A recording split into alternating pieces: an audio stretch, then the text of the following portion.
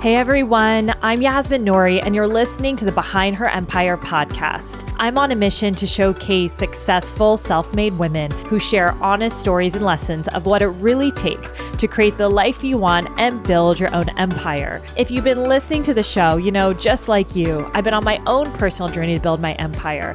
I've recently started a new business called Bia that helps women tackle their period problems and hormonal imbalances using a natural whole foods approach. If you're suffering from bad cramps, irregular periods, fatigue, bloating, stay tuned because a little bit later in the podcast, I'll share a bit more about my company, Bia. But for now, let's jump into today's episode. I want to welcome this week's guest, Margaret Wishingrad, to our show today. Margaret is the founder and CEO of 3 Wishes, a company that produces a line of healthy breakfast cereals made from high-quality ingredients. Before starting 3 Wishes, Margaret was working in advertising and noticed a gap in the market for breakfast cereals that were both healthy and delicious when she was looking for some options for her son as a first-time mom. Fueled by her passion for healthy eating and entrepreneurship, she set out to create a cereal that would meet this need.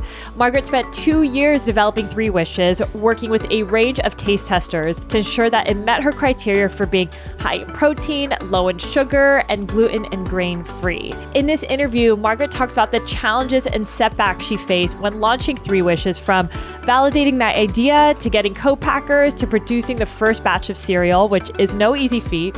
She also shares how to get retailers invested and excited about your product, run a successful omni-channel business, and create awareness with the brand while being super scrappy. Despite launching their brand during the pandemic, Margaret was able to achieve significant growth in many creative ways, which we'll talk about, and grow this to a multi-million-dollar brand while also being a mom to 2 young kids. We have a lot to learn from Margaret today. Welcome to the show, Margaret. Thank you for having me. Well, I'm a big fan of you and the brand, and I know we briefly talked about this before jumping on the interview, but just being your ability to be real and vulnerable about what it takes to build this nationwide brand, I really admire. And I'd actually love to start with a higher level question. And I heard you say in another interview that starting a brand, especially a successful brand like 3 Wishes, isn't necessarily rocket science. So tell me what you think are maybe some of the key attributes that you have to have for anyone who's listening and who wants to start and build a successful brand. Yeah, I like to remind myself, I'm no Steve Jobs, or I'm not reinventing. I mean, I am reinventing cereal, I guess. But I think as long as you've identified that it's something that needs a solution and it's something you're passionate about, that's something actually I speak about a lot, is the need to have the passion behind whatever you're doing. I mean, you could be the most passionate janitor and have an incredible business, right? It's having focus, passion, really understanding that you've created a solution for an actual problem, I think is a big part of it. And then, something you mentioned, showing up every day. That is exactly it. Waking up and going, all right, I'm going to tackle it again today. I got 3,000 no's yesterday. Today's the day to get the yes. That's been a big part of it. So just like passion, hard work, and the rest kind of figures itself out.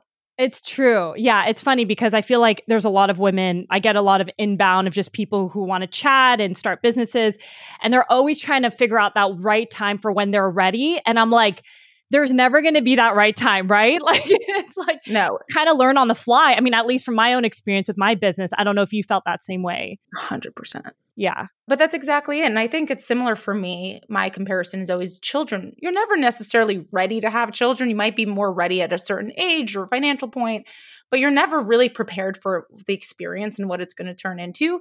But then it turns into like the greatest gift of your life and being able to have it. And I think similarly with having your own business, is it a complete roller coaster and is it super difficult some days? Sure. But the highs are so high and the freedom is so liberating. The lows, they get crazy too. So it's pretty similar. It's as long as you have the right attitude and you stick to it, you just ride the waves. I'm always curious about this because I think attitude and like having that optimism, even when you have those really tough days, are such a superpower. Because I'm always thinking like, what allows me, and I'm still very early in my journey, to still show up despite like having a few consecutive hard days or whatnot. What do you think has allowed you to have that mindset? Do you think you've always had that as a kid, or where does that come from? I think it's innate. It takes me back to a really random fun story from a million years ago. I was on my first trip traveling with my then boyfriend, now husband, Ian, and we were driving in Italy. It's like peak romance. We're driving, having the best time of our lives, our first trip together, and we get sideswiped by a truck on the highway in Italy, not having a single lick of the Italian language. So we pull over, and I remember Ian is like frantic and the other guy's panicked. And I had this calm in this moment. I was like, okay, we're going to figure this out. We're going to follow whatever the protocol is. And having the ability to be calm and navigate through these like weird, stormy, unexpected situations, I think are the superpower in a way. And knowing, okay, something's not working, instead of freaking out that it's not working, it's immediately pivot to figuring out a solution and really getting focused versus getting frantic and all over the place. And I think that's the big divide between those that end up making it and becoming successful in their businesses versus those that just get, I guess it's a similar analogy to swimming in the ocean. You could either let that wave take you or you can ride it. You can go under it and you can get back up. And so it's a very similar thing. So I think the calm, and children teach you that too, but that's been a big thing for me. Yeah, I mean, it sounds so simple, but I actually haven't heard anybody say it in that way. But I think being the calm person, especially when you're leading a team, you can't allow everyone to see the chaos that's like above where you can see everything. But if you're able to kind of be calm, that's when you can make the best decisions and really show up. And like you said, the journey is long, and that also allows you to be more sustainable and happier day to day, or else you're literally going to have such a miserable experience because every day is you're going to get tough. eaten by it. Yeah. And people do. And they're like, my mental health is tough. And there's so many layers we can get into, which we'll get into when we go deeper in your story. But I'm actually curious, I was reading more about you, and you mentioned you grew up in a family of entrepreneurs. Your now husband is an entrepreneur, but you never really thought of yourself as one, at least when you were younger. Did your family have any expectations of what they wanted you to become, whether it was be an entrepreneur or don't be an entrepreneur? Most of my family being entrepreneurs, I think the natural inclination is you want to protect your children from uncertainty. And you kind of like as an immigrant, it was you go and you become a doctor, an accountant, a lawyer. Those are certain jobs. You know you're going to get paid. You know you're going to be okay. And I am the complete opposite. I'm just like, that is not me. I thrive in the uncertainty, maybe. I don't know. And for me, it's always been, whether it's been people I've dated or my husband that I married, I've loved it. I've craved that need to like build something and prove yourself. And for me, I never imagined that I would be an entrepreneur. I was used to family businesses and being maybe a number two in a company. That was like always something that was normal to me. But when I met my husband, I really watched him so naturally just be this leader and know how to speak to people. And I picked up a lot of that from him over time and applying this like confidence to myself, because the biggest thing is if you're confident in whatever you're selling or doing, that's more than half the battle. So once I got comfortable with that, I think it was a lot easier for me to say like, okay, I got this, I could do it. And watching all these people firsthand become entrepreneurs, I think has also really helped in giving me the courage of like, okay, it's going to suck some days. And there are some days where you're going to cry and you're going to be okay. And you're going to give yourself the 10 minutes to sulk and then you're going to get up and you're going to be fine. And just allowing that, I think, has been really helpful.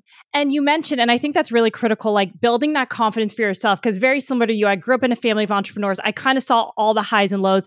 I married an entrepreneur, and that was really cool to see him, like someone who's not your family, run a business and be in his superpower. But I also had to build that confidence in myself. But how did you kind of build that and feel comfortable to kind of take that leap? I think it's practice. I go back to the first like 100 investor calls I did in the early stages of the brand. And there were calls where I was like, Ian, can you speak? I'm like, I don't know what to say. Like I was shaking. I remember I was like, oh my God. And now I'm going back and I'm thinking, wow, what a fool. I was here pitching this opportunity to investors instead of thinking about it of like, hey, I'm giving the opportunity to ride a rocket ship. In my head, I'm like, oh, I'm begging for money. So I think a lot of it is how you position it, how you place yourself or your value is a big part of it. So I think it's practice. It's becoming really competent in my craft, which comes with time and experience. Yep. And I think the passion was the largest thing. Anyone we meet, whether it's a buyer, I think everyone's a consumer, right? Whether they're a buyer that we're selling the product to their retail locations, whether it's an investor, we're selling what we're doing at every point of the day. And so for me, having the passion of why I created this, why I continue to grow it, why I do what I do is the biggest part of it. People sign up for, most of the time when they take on an investment or a product into their stores, they're not necessarily always taking the product, but majority of the time they are. But it's really the person driving, steering the ship and driving the force. And that's been a big reason for us to really like step up and be confident in what we have. So yeah, I think practice and all those other little things that you build into it. Yeah, I love that. And I think you just showing up and doing these investor calls, even when you were scared, is like how you build that muscle, right? Like you're now able to speak confidently. It's funny. I actually co-hosted an event last week here in LA and I had to like speak about stuff. And I remember years ago going to events and having to like stand up and do intros. And I'm like, why do I get nervous? But I would still do it. I still don't know why I would be nervous. And this was the first time I had no issue speaking. It sounds so simple, but I was just like, oh, it's because I've been talking so much and I've been putting myself in the situation. So that just reminded me, because some people think like, oh, look at Margaret. She can do this. She raised incredible money with investors. But it's like, we all have had the times where we don't know what we're doing. And that's how you learn. And that's just how you build the muscle. So I just love that example that you gave. So I know prior to starting Three Wishes, you had an advertising agency with your husband and you worked with a ton of brands. So I'd love to hear maybe what were some of the biggest learnings you had kind of being on that side of the business that you took away to now your Three Wishes business? We got to see really two different spectrums of how businesses are built or operate. And one side is when you work with really large clients with very big budgets and you see how much they spend and how hard it is for them, but you also see how much they waste. The other part is when you work with really small clients and they have a whole lot to accomplish and prove with very small budgets, you learn to get really scrappy. That's where the best lessons came from, is seeing these incredible operators that were able to talk about their innovation or position themselves to retailers. And I think there were a lot of little tidbits we took from that. So that was one big part. And then the other part is just, that's another muscle we've had to work on that we have in-house, and it's a wonderful competency, is the advertising and marketing side of it. We've had to do it for other clients. So constantly thinking of creative ideas and removing ourselves from just day-to-day business ops, because I'm so entrenched in just, oh, this truck didn't show up, or I need to problem solve this. Sometimes stepping back and going, hey, what would I do for that client that used to pay us to do this?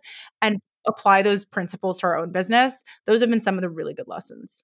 Yeah, that's a great point. And that's a muscle that I'm learning, because it's so easy to just be in the nitty gritty of the operations, and like marketing is the engine you need to get the awareness out there. So I'm always trying to pull myself out, but it's something that I continue to work on. It's very tough, especially because I lean into operations. It's very easy for me. But yeah, marketing content is huge for my business. But I love that that is a core competency in you, because it's a huge advantage.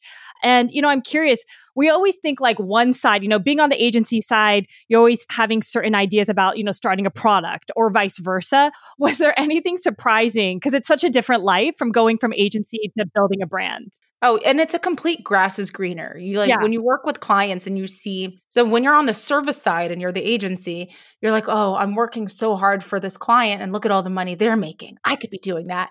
And then on the other side, when you are the client and there's an agency, you're like, oh, that's so easy. They're just a service. So the grass is always greener. I think it just comes down to what you enjoy doing most. And for me, I really love operating. So when I was at the agency, was I involved in different parts of the creative parts? Yeah, sure. But for me, I really loved running the agency and building the agency. And I think similarly here, I love operating the brand and helping that grow every day. So I think it's also just like your appetite for risk. And it's like, there's no prescription to be like, no, you're really good at just doing service, or you're really good at doing product and having a consumer packaged goods business. But it goes back to that passion. For me, I was passionate about food. I was passionate about healthy food, and something that I really think changes a category that needed it. So I love this side. Yeah, no, it's fun. And so I want to kind of go into Three Wishes, which is your cereal brand. I know when the idea came, I believe your son was 6 at the time. You and your husband didn't have any quote unquote food experience in the industry. So where did the idea for kind of launching the cereal brand come to mind? And did you have any hesitations of getting involved in something that you have no experience with, especially cereal? So my son was 6 months old, so he was a baby. And so one of those first things that they recommend for little pincer skill development was cereal. If you think about little kids in strollers, you always see them with the little cup of Cheerios or whatever it is, or Puffs. And for me, I realized that the category, because I haven't consumed it personally in so many years because of how crappy cereal's gotten for you. And so I revisited it again through my child's eyes and realized, wow, there's been no real innovation in this category. You start to wonder why, right? Why did a big 3 or 4 dominating brands in the category, why have they not set out to create a solution? And then you think about, how do you create that? What is that? Are people looking for it? So we did it in a few steps, understanding, one, am I the only one feeling this problem, or are there other parents, grandparents, just single adults that all missed the category? So from our agency side, it would have been laying out the strategy, right? And understanding who you're catering to and who's this demographic. And so spoke to a ton of people, and everyone's like, yeah, you're right. We stopped consuming cereal, or yeah, there's nothing in the market. And we're like, okay, that validates our idea of we need to create a solution for this. So then we take that next step of, what does a modern day take on cereal look like? And for us, that was creating something that was high in protein, because we felt like for breakfast, there was no protein in cereal. 2, taking that sugar way down, because cereals are really just desserts that you shouldn't be having for breakfast. So bringing the sugar really down, and then figuring out, why is cereal so nutrient deficient? And that's because it's made of grains, and inherently grains just don't have nutrition, especially overly processed grains. And so we decided to go high protein, low sugar, gluten and grain free. And those were our 3 wishes for the category. And then 3 wishes is also a nod to our last name, which is Wishingrad. So it was the 3 of us then. So it was the 3 wishes, had 3 wishes, and made 3 wishes. So once we validated, hey, this is our idea, the next step was R&D for us. And that took us 2 years. You start to realize how difficult it is to create something with so much protein to experience and have the same flavor and soaking and all of the things people love about the nostalgic experience of cereal. So we really set out to recreate a lot of those things that people know and love. And then once that was done, then for me, and that, by the way, was the hardest part, was the R&D. I remember calling Ian the day we had our pilot product finished, and I was like, we're finally done. We're done. It's here. And he's like, we haven't even launched it. What are you talking about? And I'm like, I thought it was a crazy journey. But you start to realize they call cereal the red ocean because it's so hard to succeed. Like, so many brands set out to accomplish and try to tackle cereal. It's dominated by 3 big companies that have billions of dollars that really are aggressive. So I think what it took to break through was the right product market fit, which for us was taste and health and price point and where it's distributed. And with all of those things, we were fortunate enough to become a leader in our category. And so that's been a really fun part of the journey, but that's what 3 Wishes is. Hey everyone, it's Yasmin here. I wanted to tell you a quick story. Before I started this podcast, I was working extremely long and crazy hours in banking and then in tech. I was totally burnt out, not living my truth, and dreaming of always building my own empire. With all of this stress, it came really debilitating periods, from bloating, cramping, extreme breast tenderness, and really unpredictable moods. I would always complain to my friends that I was literally out of commission for at least a week every single month. And that adds up to 3 months in every year. Other than feeling frustrated that my really bad periods were keeping me from pursuing my actual goals, I knew that something wasn't right. Women are not inherently designed to suffer every single month. That's when I learned about hormonal imbalances. I started working with functional medicine doctors who told me that years of stress, combined with taking birth control pills long-term, created a cascade of hormonal damage in my body. This is why I felt bloated, tired, crampy, and moody before and throughout my period. They recommended I try something called seed cycling, and let me tell you, it's changed my life. Seed cycling is the simple process of using food as medicine to naturally support your hormones. It uses 4 different types of seeds, yes, actual seeds, throughout your menstrual cycle to support the balance of hormones like progesterone and estrogen and give your body critical nutrients it needs to achieve your best health. Within weeks of starting this process, I noticed major shifts in my period and my overall health. But I also noticed that seed cycling is actually kind of hard to do. I wanted the best quality seeds, freshly ground in the right amount, but it was very time consuming. So I decided to create a simple and effective way for anyone to start seed cycling today using the highest quality organic seeds in the right amounts with the right support. It's called BIA, and I'm so excited to bring it to you. Now, anyone struggling with hormonal imbalances can easily incorporate seed cycling into their busy schedule with the BIA Seed Cycling Bundle. This process has been life-changing for me. I no longer deal with cramps, bloating, breast tenderness, or any other PMS symptoms before my period. It's been a complete game changer, and it's allowed me to focus on things that matter most to me, like this podcast and building my own empire. And most importantly, I want this for you too. If you or anyone you know has been struggling with hormonal imbalances or bad periods, go to beawellness.com/free. Once again, it's beawellness.com/free to download our free guide to our top tips in tackling hormonal imbalances and to learn more about our seed cycling bundle. We included this link in the show notes along with a promo code for $10 off for all of our Behind Her Empire listeners. I know you're going to love seed cycling just as much as I do. Thanks for listening, and now let's get back to the show. Yeah, it's interesting because you said 2 years of R&D. I have a food product, but definitely not cereal. I know how hard it is to find the right co-packers, and for you, like food scientists. I mean, I'm sure there's so many things I'm not even aware of.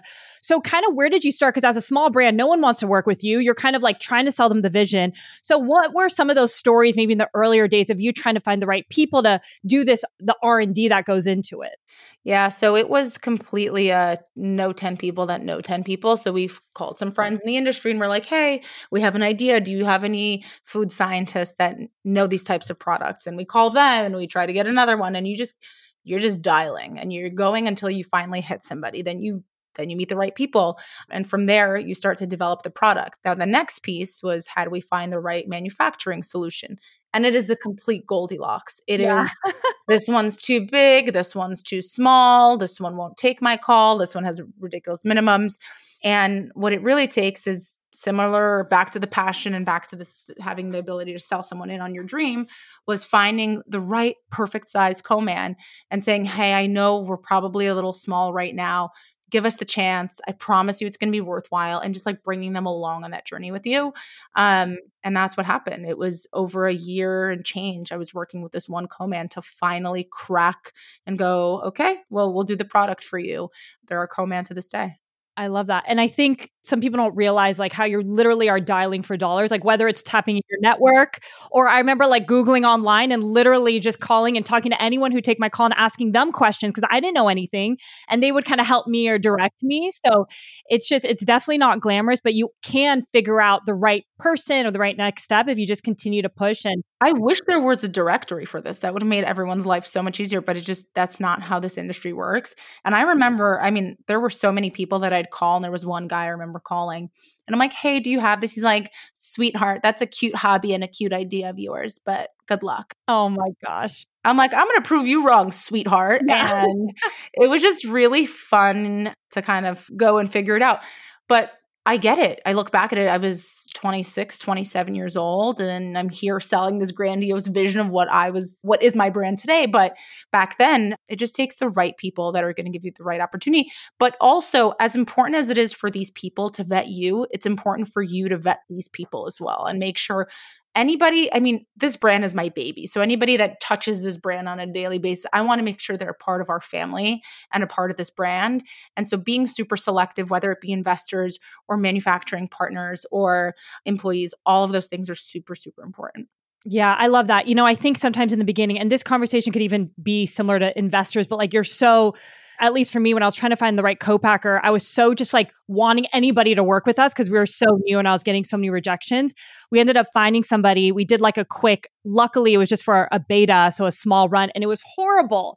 If I just listened to my gut completely knew this guy was not the right fit, but I was so adamant because no one really took my call. I was like, no, we're going to make it work. But like you said, it's so important to also question them. Are they the right partner for you? Because if I listened to my gut, I would not have even wasted my time. And it was like 6 months of delay for our product launch. So I think that's super important.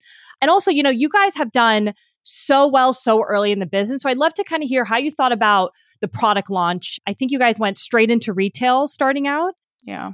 So with the 2 years of product development, it's not just like sitting and waiting for the cereal to come out of the machine. It was also laying that strategy. For us, we set 4 years out of, hey, what does a really successful brand launch look like for us? What does that path of discovery look like for consumers? The analogy I think about sometimes is fragrance is always a really interesting one. Before you see it at Macy's, you see it at these cool boutique stores first. So how people discover you, how they engage with your product, and how willing they are to share that product comes from a lot of where they found it, how they heard about it. So finding the right people to send the product to or the right retailers to launch the product with are really, really important. So for us, we knew, hey, we're here to solve the healthy cereal problem before we even go on like mass. So let's think about healthy cereal. Where do people shop for healthy cereal? So it was Sprouts, Whole Foods, Wegmans, and thinking of those retailers and tackling those first. So we set to tackle those. Once we got a little bit bigger and succeeded in those, now it's how do we tackle Kroger, Albertsons, Costco, and some of these other retailers that we're in. So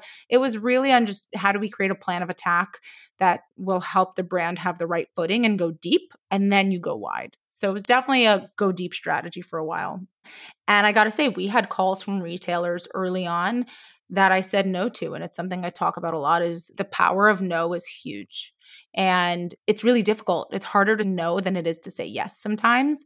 And in those moments, I knew it wasn't right for the brand to be in these massive retailers that would be capital, super intensive on the capital side. They would be intensive on just how do we get consumers to know we're there? Because what retailers provide, first and foremost, is real estate. They give you a shelf to put your product on.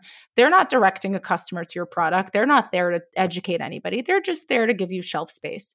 And so we knew we had to do the education, and the education was easiest in the channels where consumers were already seeking that type of product. So we were really, really surgical about how we went to launch and which domino fell for the next one to fall right after.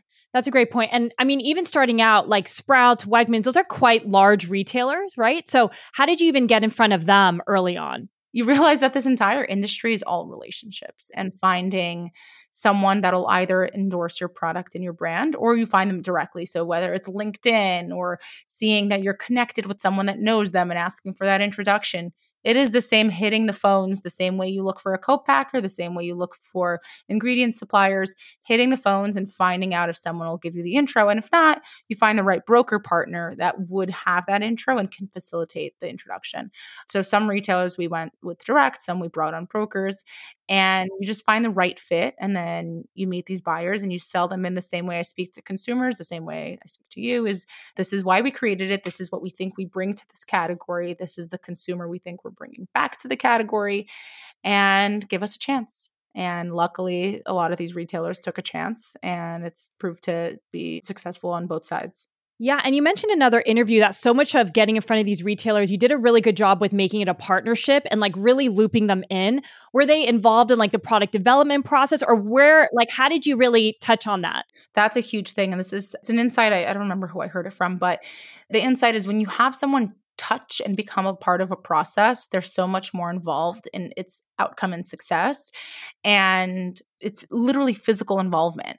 So for us, we were like, okay, we're going to send a pilot product, even though we're not maybe necessarily super ready. We'll let them know it's a super rough version of what we think it is. These are the improvements we're hoping for. We'd love your take. And once people feel like they've given their take, they're on that journey with you. They're on the train. They want to ride and they want to see the success. And everyone also wants to have ownership over your success in a way, right? There are retailers that are like, I did that for 3 Wishes. And we want them to have that. And we want them to feel that. And so early days, it was, we'd bring whatever flavors we were working on. And to this day, we bring up flavors new, whether they're seasonals or core flavors that we introduce. What do you think? What are your consumers saying? We'll send them a sample of an early development version of it and say, do you like it? What changes would you make? Is there anything you'd refine on packaging? Are you happy with it? Are you seeing trends or claims that you'd like for us to reflect in our R&D of our product? And so just having people feel like they're a part of that process is a humongous part of it. Yeah. And I actually haven't heard that from anyone. So I appreciate you sharing that because it's such a unique perspective. And it's like, why wouldn't they want to be a part of it?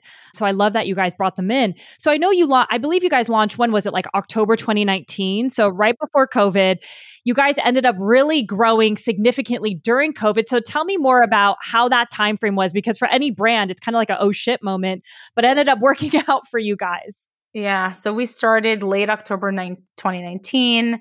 And a lot of our first couple of months in business, Ian and I would personally demo our product in stores on the weekends to have people try and buy into it, all of our local stores that we could find.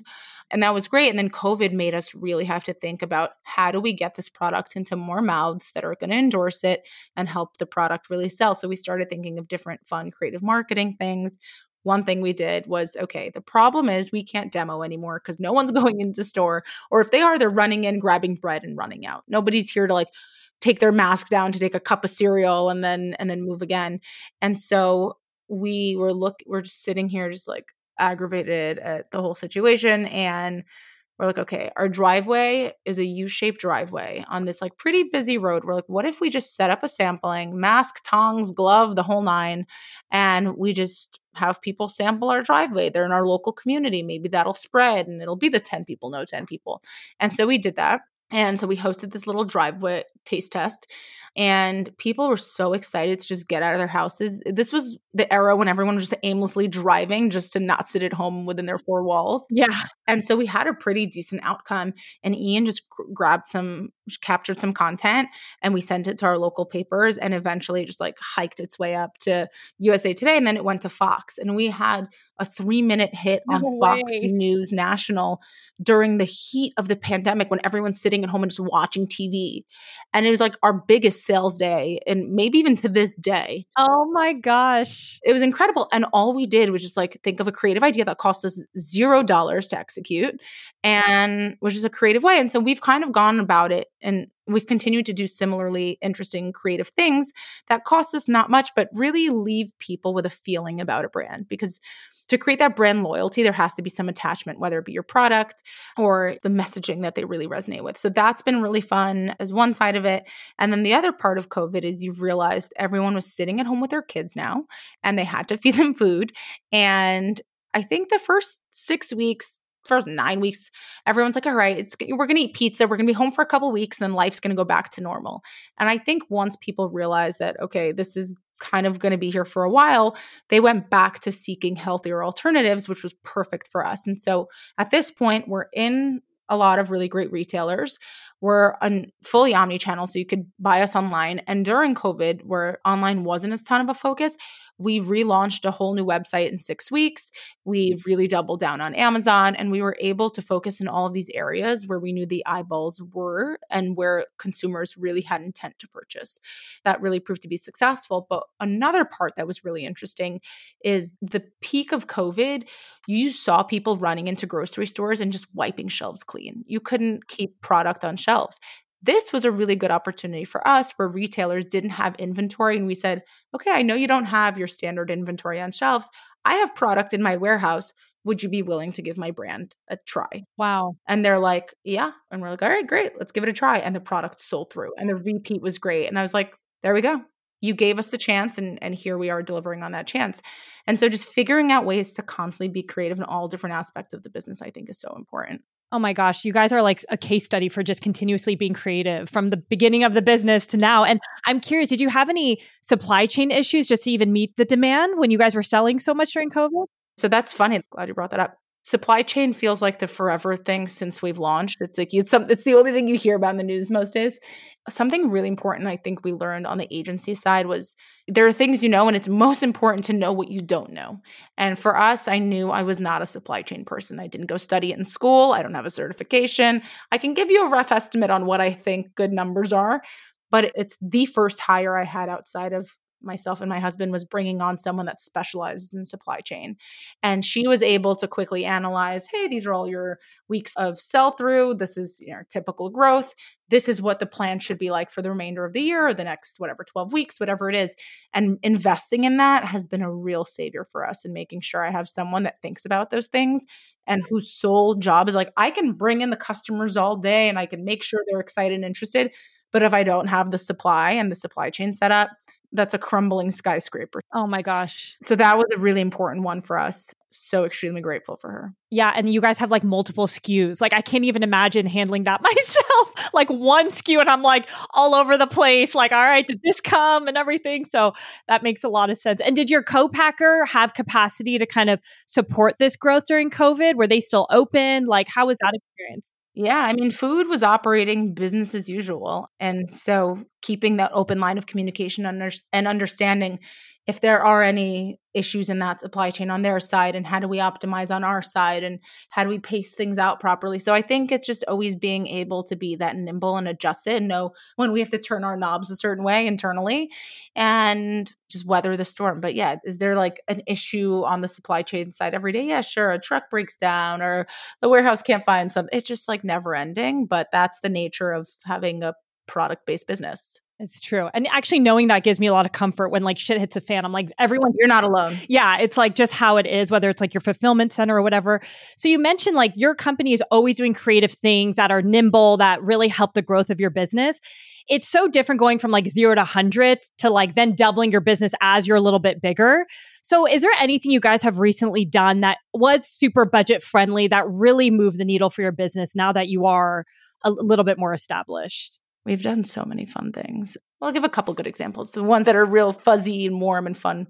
One of them was we were launching our cocoa SKU again during a really bad news cycle in June of 2020, probably. Yeah.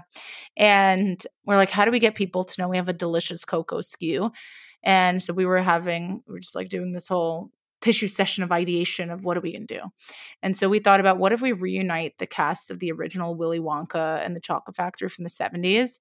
And it was a scavenger hunt of the internet. And we got Veruca Salt, who's Julie, and she's the loveliest grandmother, lives in England. We got Charlie, who's Peter, and he's a veterinarian in upstate New York. We got Mike TV, who is Paris and a real estate agent in LA.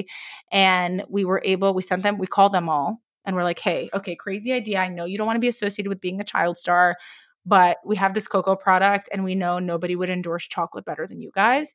If we send it to you, if you like it, can you send us a video of you endorsing it? And so they all got it. They all loved it. And they all sent us the cutest video. And we stitched together this piece and it got some really great pickup. And I think created that emotional, like, oh, those are the child stars that I loved from that movie, this brand. Like it was such a good, fun halo for the brand. And then one other one that we did last year was really fun. So Ian went to Syracuse University and they had this star basketball player who also happens to be the coach's son. And last year they allowed, for the first time in history of college sports, you can now have an athlete endorse a product for money or for whatever it is. And they never got paid before this, right? And so finally they could endorse products. So within minutes of this regulation going up, Ian's already calling the school and like getting his way to this player and his mom, and who's now his manager. And we basically did our version of a Wheaties box and did this orange box, which happens to be the school's color. And we had the Star Buddy, which I think it's that box right there. Yeah, I love it. You can't see it, but I'll show it to you. But we had him endorse it. And up in Syracuse, he's like the local celebrity all-star athlete. But what was so cool is within a week, we were able to script, produce, shoot, and air a commercial. It was the first commercial that started a college athlete. And it was also the first box of cereal that had a college athlete. And then we basically took that box and that flavor to a really great local retailer, which happens to be Wegmans and is a great account of ours. And they leaned in with this box so heavy. They started setting up basketball hoops and TVs and structures of the cereal.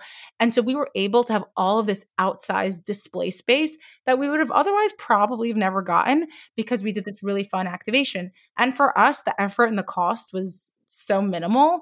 And what we got out of it was we had Pete Davidson holding this box during peak dating Kim Kardashian. It was like a whole thing. So it was really fun. And it took us was there a ton of effort to get it done? Sure. But was it anything crazy? And did we have to pay a big athlete? No, we were able to do it startup style. And I think that was really, really fun as well. I love it. And it seems like you and your husband are the ones that are coming up with these like creative ideas, but how you guys are growing this business together, how are your roles differentiated? And when do you guys like come together? What do you divide and conquer? Yeah. We're together on everything. I really take all of the operating. He does not. Like, that is my kingdom. Do not even step into it. No, but everything's a complete open conversation. What was helpful, the agency helped us identify what each of us was really good at.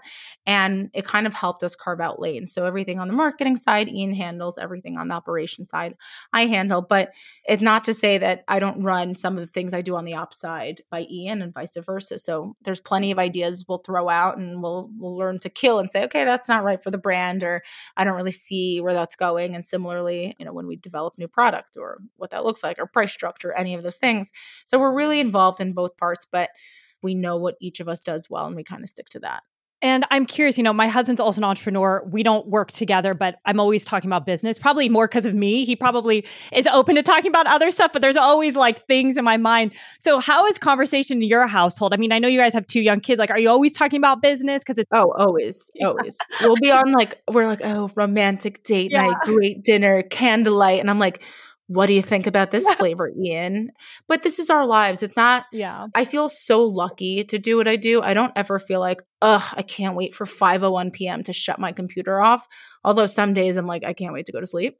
But for the most part, we love what we do and we do it with so much heart that it's just really enjoyable for us to talk about it. And so we'll be on like car rides to the grocery store and we'll talk about it, or at a dinner. It's just, we love it. Yeah, no, totally. That makes sense. And I'm curious, we haven't touched upon this yet. I'd love to get your perspective on how you guys really thought about fundraising. I think you guys bootstrapped early on and then brought in investors. So I think that's helpful for anyone listening in today, like just to kind of get your mindset around how you approached it. I always say fundraising is one of my least favorite parts of any, and specifically this business, but it is going into retail is capital intensive, but that doesn't mean it's for every business. I think for us, or for me, so I didn't enjoy fundraising because it felt like you had to make 1,000 phone calls to have all of this rejection. And it really is, it's painful. I remember there was a week where it was just rejection after rejection. And I was like, Ian, I need a break for like 3-4 days. Like, I can't do these phone calls. It's literally like eating at my soul. And I'm like starting to lose faith in myself by just hearing these no's. And I think that's a big part of it. But at the end, it all worked out. And this was early days before the product was really in stores. It's just when we had some POs. So I think for a lot of people, it was like a really big chance, where now we get calls all the time about it. And I'm just like, no, I'm good. Thank you. But the bigger part, and as we see a lot of people raise a lot of money, corporate governance becomes a real thing. And the larger you get and the more money you raise, then you have a board of directors that you answer to. Then you have, I like to think of it as a shot clock. You have X amount of time until these people feel like they need to see a return out of your brand. So you start to get pressure to make decisions that you otherwise may not have had to make. And I don't really love that. I love that we became entrepreneurs to do what we love to do and to have freedom and build a beautiful brand. And so I didn't want to continue seeking capital, even though that does give us some oxygen and flexibility and things. I rather run it a little tighter and be more considerate in how we spend the capital, because at the end, I know it gives us freedom that is so, so important to me. I think that's a really priceless thing. And I think that's a thing that founders have started to think about a little bit more. The other really interesting trend on the fundraising side is people have understood that strategics don't necessarily just want to acquire brands anymore. They want to acquire real businesses. And that means a business that chases profitability and can sustain itself on its own and not have to, wait for the next raise to hopefully become profitable in 6 years. I think that's become a lot less sexy. I think being a real business is the new it thing. So that's something we've focused on since day one. So continuing to just do that. Yeah. So I actually did not know that. So did you just do one fundraising round, and was it mostly with angels or? Yeah, it was basically a seed, and we did it with friends and family and, very, very few VC, small VCs. And for us, it was more about having people that believe in us and want to support us, and less about like, hey, how are things going? Or when are you raising again? It was just like, we're here for the Wishingrads and we're here to be on board with whatever you choose to do. And that's been really enjoyable, because nobody as a founder should feel like half their job is answering to investors. That's not so fun. I'm here to focus on building the brand. And that's been the focus. That's great. And you validated that like early on, because I think people think about this after the fact. So I'm glad you're bringing this up. And you guys also funded it because sometimes I feel like people go a little too early to investors. And I believe from my understanding, you guys kind of did like an MVP, right? Can you kind of talk a little bit about that? I think it'd be helpful. Yeah, we floated the idea of raising really early when it was just an idea, but I think it's really difficult for investors to get behind something that you can't taste or touch when it's food. And so we really wanted to make sure the product was as close to being done as possible. So we started sharing it with some investors a little earlier, but most of them kind of when it was done right before we launched or right around the launch. And we would send the product, we'd talk through the strategy, we would do the standard pitch that anyone else does, but we bootstrapped it up until that point, which is pretty expensive and not everyone could do it. So we realized how lucky we were to be able to sustain and fund it up until the point of being ready to launch. But I think with food, it's not just selling a dream. People need to taste it and fall in love with it. Yeah, no, that's so true. And I want to go into something. You talked a little bit about having a family and how the first question we had about you being calm as a business leader and how that's similar to just being a mom and having children. And also, there's never a right time to start a business. There's never a right time to have kids. I love all this. So you actually said in another interview that like the past year, when you first launched the business, it was a year of the pandemic. You had, I think I know you now have two younger sons, but I have two, yeah. You hit 7 figures and you're running, right, this high growth startup, not just like a normal startup. You just mentioned just like how incredible the journey is. My question for you is, there's a lot of questions here, but how are you managing, like, how do you structure your life to kind of be the operator, CEO, still an involved wife, still an involved mother, and kind of manage this life, especially as I don't have kids yet, but I'm always trying to get words of wisdom and realities of what that looks like. Yeah, someone the other week was like, "You guys got it all figured out." I'm like, "I am so happy that's what you think it looks like." That is so lovely. And yeah, I found out I was pregnant with our second a week before shutdown in the world. No part of me was like, it was late February. It was like February 20 something. And no part of me was like, "Oh, how cool. I'm going to run this brand, be pregnant during a pandemic, grow it during a pandemic." Like I didn't know any of those things would happen. So it's just like, okay, this is the situation. I just have to figure out how to navigate it. And the rest was history. But I think for me, the cliches are cliches for a reason, but it takes a village is so true. So whether it's the balance of my husband or something we did when we moved, we live in the burbs now. And so when we were leaving the city, we knew we were going to travel a ton. We knew work was going to be intense. And Ian asked me if I wanted to have my parents move in with us. And I was like, "Ian, I've spent the last decade running away from my parents and establishing independence, but it was the right thing to do then." So we have the support of my family. So we're able to really focus on the business and travel to see buyers and travel to do shows or whatever we need to do. And having that support is really invaluable. Making sure my kids are well taken care of so I can focus on the business is such a big part of it. And then just knowing when to balance and knowing when to shut off and learning to prioritize. I think priorities are a really big part of it, and having my own internal mental cue of like, okay, this is less important than being at my kid's recital, or okay, I really need to get this done. You figure it out. There's no easy way around it. There are times that are more stressful than others. And this is like something I say all the time. My answer will depend on the day that you catch me. Like some days I'll be like, "Oh my God, don't start a business. It's horrible. Run." Or some days I'm like, "It's daisies and roses and I love it." And so it's different every day. But there are moments where my kids turn to me and they're like, "Mom, you're working. Can you put your phone down?" And I'm like, "Whoops, sorry. I'm so sorry."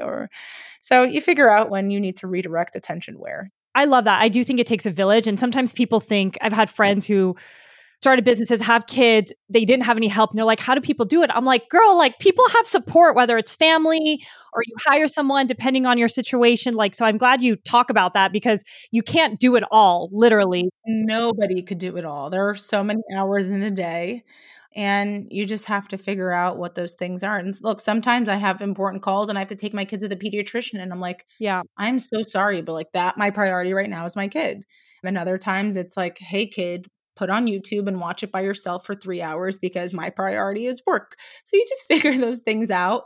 But having support is everything. And it's not just support in terms of your children. There are plenty of entrepreneurs that don't have kids, and it's support in your business. Maybe there are parts that you can't do all the lifting by yourself. And it's okay to know you need help, and it's okay to ask for help. And I think that's the biggest thing for me also, as we talk about whether it's investor phone calls or running the business.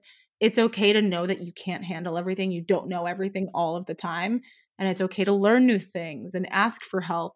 And I think something that's really wonderful about the food community or the consumer packaged goods community is everyone is willing to share those tips and tricks. And we all have gone to war in our own ways, and we've all figured things out the hard way or the easy way. And sharing those things and passing on that good karma has really been a fun thing in this industry. So don't be shy to ask. You never know the answer you're going to get. I love that. And that's actually something I think about a lot for myself. Like I'll get very stressed about certain things. And I'm like, Yasmin, you don't need to have all the answers. Like reach out to somebody, ask a question, go on forums. Like I need to constantly remind myself that because it's too much pressure when you're dealing with so many things. And it's like, it's a lot. So I love that you did that. It's a complete Rome wasn't built in a day. I mean, it's again, all of these cliches are so true for all of these things. You have to stand the test of time. Like they're there. Embrace them. Let them happen. Yeah. And then I always love when I hire someone, it's like their superpower and they're killing it. I'm like, my God, why did I not bring you on to help us earlier? So it's just also fun to see people in their superpower do it. But I'd love to close on one last question. What would you say are maybe one of the proudest moments in your life, whether it's personal or professional over the past few years? I don't even think it's one big win.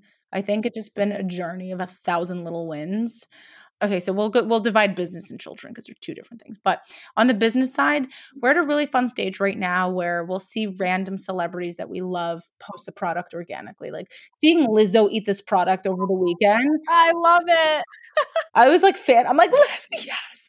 Or having people send us an episode of The Bachelor where they're grocery shopping in a store and she's like, this is my favorite cereal. And I was like, I did not pay anybody to say that. Thank you so much. So those little wins are so fun, the little social proof, but also seeing our product in market. And every time I walk into a grocery store, I pinch myself. I'm like, I get to make cereal that's on millions of tables in the United States that people are eating. Like I try to think about like, what would 15-year-old Margaret think of Margaret today? Like I would have blown my own self away. So trying to really stay grounded in that and remembering that like all of these things are a little win, and it's not always like you don't have to, it's not about accomplishing everything. It's enjoying the journey and not just thinking about the destination, such a big part of it.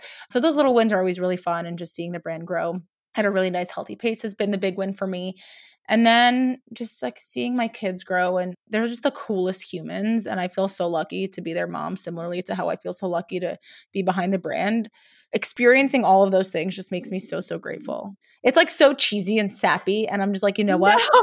It's fine. I don't even care. It's true.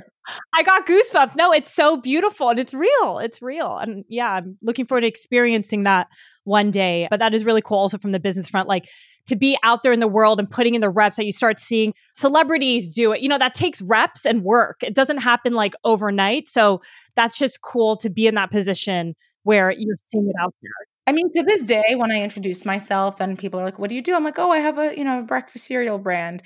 And I just go straight into like, oh, 3 Wishes. It's a healthy, like, and some people are like, no, we know it. We eat it. We love it. I'm like, you know me? That's so cute. Like, you forget. And in my mind, it's still like my little baby. And so it's really fun when people do know you, and it's not shameful when people don't. That's just a new consumer that you can turn on to your product and educate them about. And that's another opportunity. So I think I'm very lucky. Amazing. Well, Margaret, thank you so much for joining us. This was so much fun. I'm so excited about everything you guys continue to bring in this world. So thank you. Thank you so much.